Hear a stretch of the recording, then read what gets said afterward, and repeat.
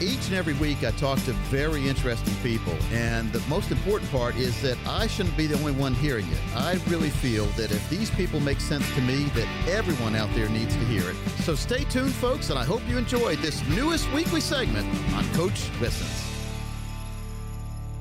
Well, folks, this is the time of the show where we go out across the world and we find someone who's making a difference in the world, and today is no exception. Matter of fact, we've got a repeat visitor. Every time he comes on, we have so many requests to have him on again, so guess what we're going to do? We're going to have him on again. His name is Mr. Jim Stovall, and he's enjoyed success as an author, athlete, investment broker, and entrepreneur while dealing with the challenge of blindness. During his remarkable life, Jim has been a national champion weightlifter, Olympic weightlifter, as well as the author of more than 30 books. In addition to his personal achievements, Jim was honored at the 2000 International Humanitarian of the Year, joining Jimmy Carter, Nancy Reagan, and Mother Teresa as a recipient of this prestigious award. And so Jim writes a lot of books, and we love having him on. And, well, let's, without further ado, welcome in, Jim. Hey, it is always good to be back with you. Now, this book we're talking about today, we can talk about anything you want, too, by the way, but the book that you sent me a couple weeks ago is called Passport to Success, and you wrote this with a guy named Dr. Greg Reid. Now, tell us what inspired you to write this book. Well, Greg has always been wanting to do something together, and, I kind of came up with the idea for what's going to happen to the characters in this, and his team did a lot of the details and descriptions. So it was fun. I've never really collaborated on fiction before.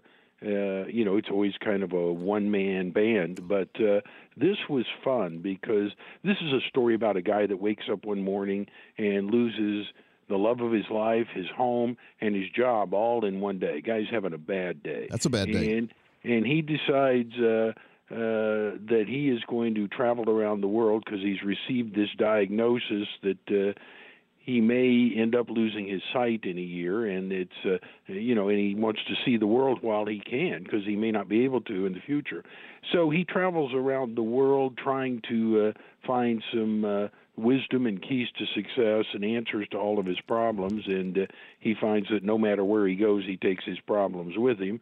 And but the fun thing about working with Greg and his team was I write very good dialogue, very good plot, and those are my things. That's why I think 8 of my books have been turned into movies now. I think it's wow. What I do well. But, the descriptions, the settings, all the things, not my strongest thing. And but Greg and his team brought all that in.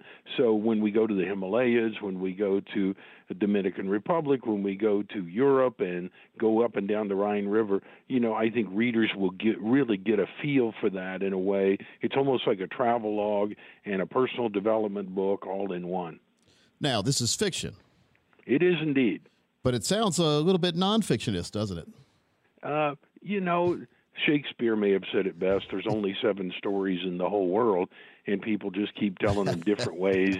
And then I always tell writers, if you want to do something that really matters, write what you know. Yeah. And so me putting a blind guy in there, or a guy that's facing that as a possibility in his life, really fit. And it's just been a fun collaboration, and the initial responses have been really good. Well, the parallels, I mean, when you weren't born blind, like when people see blind people, they don't know how the people became blind. Some people are born blind, other people it happens during life, and that happened to you, correct? Yeah, I was. I went through my whole childhood and to young adulthood. My only goal in life was to be an All-American football player and go into the NFL.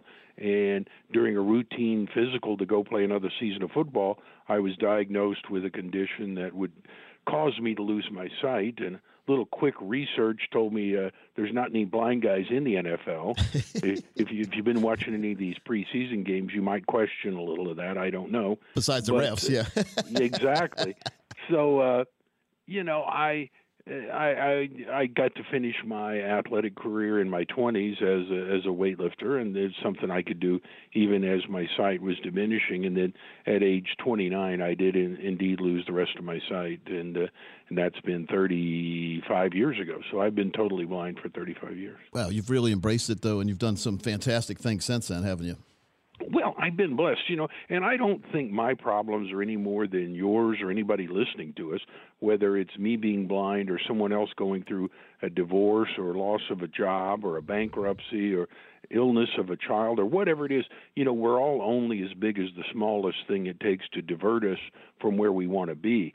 So, I go days at a time and don't even think about the fact I'm blind. I've kind of created a world and a team around me, and I go do what I want to do all day, every day, and I feel like I'm the luckiest guy around. I honestly don't know anybody I would trade places with. Oh, that's fantastic to hear. I mean, you've done a fantastic job. I mean, think about it. Well, we're humans, and we are by nature. We always stumble, but the good ones of us get back up. And we learn what made us stumble. We try to have fun with every day, and we try to make sure to embrace life because the alternative is not too good. Absolutely. I mean, you got to play the hand you're dealt, and I am a huge fan of the work of Napoleon Hill, and he said every adversity is endowed with the seed of a greater good. And if you really believe that, and you start looking for the good in everything, and you realize that problems are not really problems. They are opportunities. Opportunities come to us disguised as problems. And if you look beyond the initial pain and frustration of it, you can find some amazing things. Folks, we're talking to best-selling author Jim Stovall. He's also been producer of several movies you may have seen. Jim, what are your two favorite movies that you've made in your lifetime? Probably The Ultimate Gift, my first one with James Garner, Brian Dennehy, and that was a movie trilogy we went on, and in the second one added Peter Fonda, and the third one Raquel Welch, and then The Lamp with Louis Gossett Jr. That was one of my favorites. Some big names right there. Rockford Files is what I think about when I think about James Garner. I mean, he was Rockford. And a lot of our younger guys won't even know what I'm talking about now. Thomas doesn't know. No, that's okay. But no, he was, and really, really an amazing guy, and he actually made his very last movie with us, and I was really grateful to him, and just a tremendous human being. Yeah, well, I mean, and Louis Gossett Jr., I mean, really, Thomas, do you know that name? No, Thomas says no. No. Jim, we're getting old when people in their 30s don't remember who we're talking about. Well, he's an Academy Award winner, so you need to go look up Officer and a Gentleman, and you'll have an amazing experience with Mr. Gossett. Now, Thomas, have you heard that title? I certainly have heard that title, yes. Well, Jim, we are all creatures of habits, and not just humans. When we look, I had 3 miniature Dachshunds back in the day, the little hot dog dogs, and in our backyard, there was a path. Now, we had a big backyard, but there was a path, and it might not have been the best path, but it was a path that the first dog that I had, Penny, made. And so when we added Chelsea, which was the dog under Penny, and then Allie, they all followed Penny's path. And so it get worn down. You could never grow grass there. And then when it snowed, and we didn't get much snow in North Carolina, but we did, they would make a path in the snow, and guess where the path was? Same place. The exact same place. It was crazy like that. So in as humans, we all fall into these patterns too, some good and some bad. What advice would you give to someone if they're trying to break a bad pattern or a bad habit? Well, the worst statement you can make about anything is, this is the way we've always done it. I'm reminded of this young girl, and she was getting married, and she was asking her mother, how do you bake a ham? I want to bake a ham for my new husband. And she said, well, first you cut the end off the ham, and then you put it in the pan and put it in the oven. She said, why do you cut the end off the ham? I don't know. That's what my mother told me. So they called her mom and said, why did you cut that? She said, I don't know. It's what Grandma told me. So they get great-grandma over at the home and say, why'd you cut the end off the ham? And she said, my pan was too small. I don't know why you guys do it. And, and the reality is, sometimes we just do stuff because that's what we've always done. And, every once in a while it's amazing to just stop and look around and get a new perspective. And, I do a lot of consulting for major corporations here, and oftentimes it's in an industry I know nothing about. And those seem to be the situations where I bring the most value. I'll just tell their people, okay, let's walk around here and tell me what this is and what do you do here. And then we'll stop and I'll say, why do you do it that way? Why don't you do this instead of that? And many times they have a good answer why they do it that way. But every once in a while they say, I don't know why we do it that way. And wow, what would happen if we did it differently? And, that's what I have a school of entrepreneurship at our local university. And one of the things I always tell the kids is the greatest way to succeed, very few people invent something. Thomas Edison invents the light bulb. And, the rest of us, we innovate and we improve. We look at what is this doing and how can we do it better. And that's true in our lives and the things around us.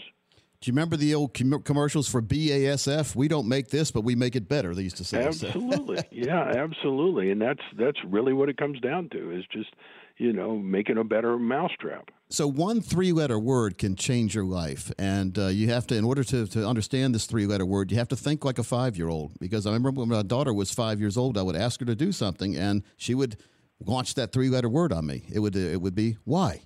Mm-hmm. and because Daddy said so didn't work most of the time. She wanted to really know why. And so in the financial world, we see this, the parallels tremendously here. People do things, and when you ask them why, many times I just get a blank stare. They don't really know why. Maybe because their broker told them, but just because your broker's telling you to do something doesn't mean it's the best thing for you many times.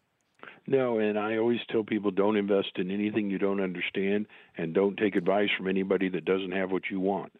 And if you can do those things, you're way ahead of the crowd. And I wrote a book called the Millionaire Map on how to prosper in this life. And I said that don't take advice from anybody that doesn't have what you want. I came home, I told my wife, we got to do something really difficult right now.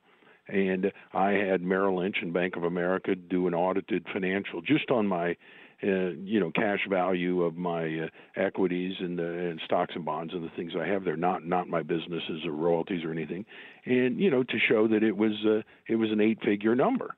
And we started with absolutely nothing. And I felt my readers deserved to know that. And we actually printed it in the book with the Merrill Lynch and Bank of America phone number and called them because, there's a whole lot of people out there taking advice on how to invest with people that don't have any money and they don't know how to invest. And it's a really scary thing, And, I think you don't take advice from anybody that doesn't have what you want, and make sure you understand it. If they can't explain it to you in a way you understand it, they're not a good broker. Being an advisor is not a matter of taking complex things and just handling them. It's a matter of taking these complex things and making them simple enough so that the average guy can prosper and succeed with his portfolio.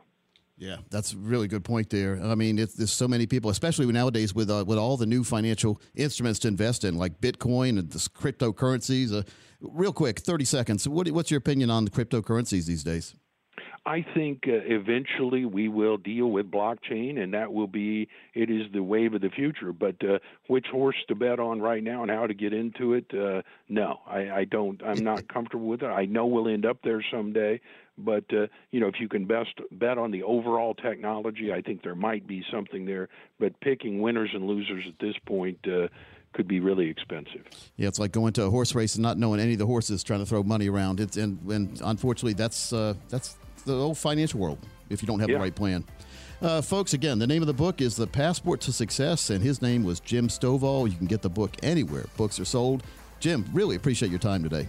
Hey, I look forward to our next occasion. Yes, sir. And that number is 800-661-7383. You can also text the word PLAN to 600-700. This is a great opportunity to reach out, get your own questions answered. Again, that number, 800-661-7383, 800-661-7383, or text that keyword PLAN to 600-700. That's PLAN to 600-700.